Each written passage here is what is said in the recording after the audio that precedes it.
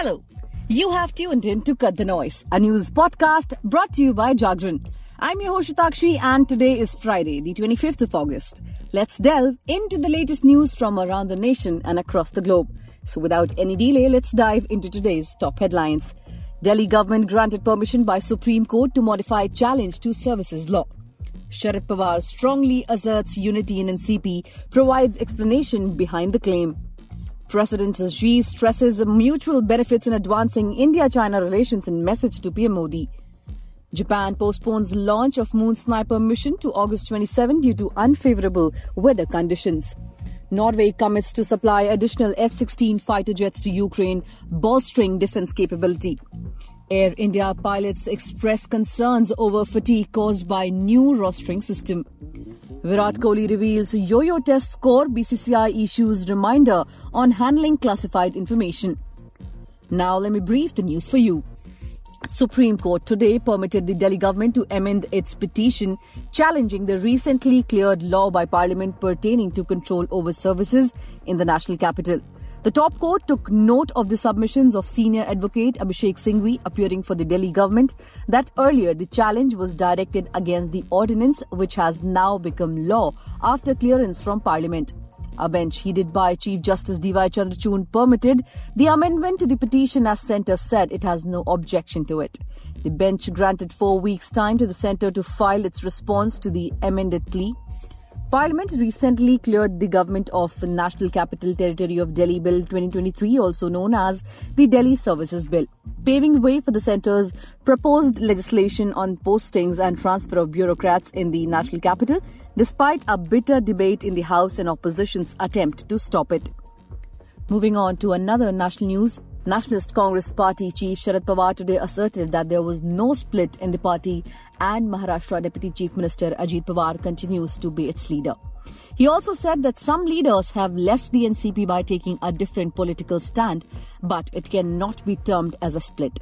Sharad Pawar was talking to reporters at his hometown Baramati in Pune district in the morning before leaving from Kolhapur, where he is scheduled to address a rally later in the day. A day earlier, his daughter and party's working president, Supriya Sule, called Ajit Pawar a senior leader and MLA of the party. Now, Ajit Pawar has taken a stand that is against the party and we have given a complaint to the Assembly Speaker and are awaiting his response, Ms. Sule, who is NCP's Baramati MP, told reporters. Jumping on to another big national news, Prime Minister Narendra Modi and President Xi Jinping had a candid and in-depth exchange of views on current India-China relations and other questions of shared interest. Beijing said after the two leaders held a brief interaction on the sidelines of the BRICS summit on Wednesday. A statement by the Chinese Foreign Ministry reads that President Xi stressed that improving China-India relations serves the common interests of the two countries and peoples and is also conducive to peace, stability and development of the world and the region. The official statement said the President Xi told PM Modi that the two countries should bear in mind the overall interest of their bilateral relations and handle the border issue properly so as to jointly safeguard peace and tranquility in the border region. Now, news from the international section. Hot on the heels of India's historic lunar landing, Japan's space program is hoping to rebound from a string of setbacks next week with the launch of its own mission, Moon Sniper. The rocket will carry a lander expected to reach the moon's surface in 4 to 6 months, as well as an X-ray imaging satellite designed to investigate the evolution of the universe. The launch is scheduled to take place Monday after bad weather pushed it back by a day, the Japan Aerospace Exploration Agency said Friday. Japan's space program is one of the world's largest, but its first attempt to put a lander on the moon failed in November 2022, and a new type of rocket exploded during a test last month. JAXA's hopes are now centered on the Smart Lander for investigating Moon. As its acronym suggests, SLIM is a small and light, standing 2.4 meters high, 2.7 meters wide and 1.7 meters long and weighing around 700 kilograms. Moving on to another international news, Norway will donate US-made F-16 combat aircraft to Ukraine. The Norwegian Prime Minister announced during a visit to Kyiv on Thursday, joining an effort led by the Netherlands and Denmark. F-16s have been on Ukraine's wish list for a long time because of their destructive power and global availability. The fighter jet is equipped with a 20mm cannon and can carry bombs, rockets and missiles. Norway's Prime Minister Jonas Gahr Støre said in a statement that we are planning to donate Norwegian F-16 fighter jets to Ukraine and will provide further details about the donation, numbers and time frame for delivery. Støre met Ukrainian President Volodymyr Zelensky in Kyiv earlier on Thursday and announced donations of anti-aircraft missiles and other equipment.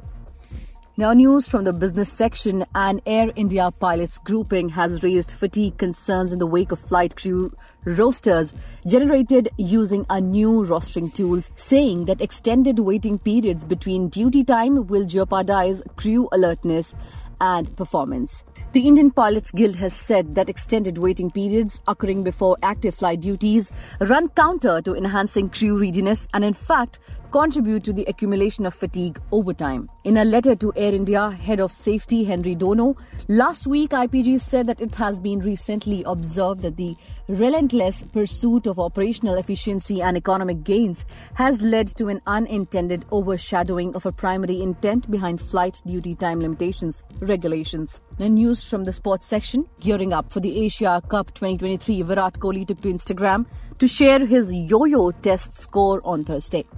The ace Indian batter, who is widely considered one of the fittest players of his generation, scored 17.2 in the fitness test, well above the reported acceptable mark of 16.5. While fans were thrilled to see Kohli acing his fitness test at the age of 34. The Board of Control of Cricket in India bosses were not entirely happy seeing the player post a piece of confidential information on social media. The happiness of finishing the yo-yo test between the dreaded cones, 17.2 done.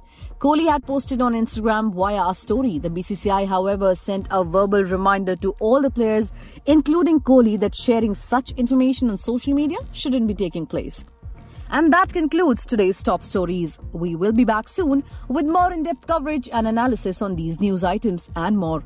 Thank you for tuning into Jagran News Podcast. Stay tuned.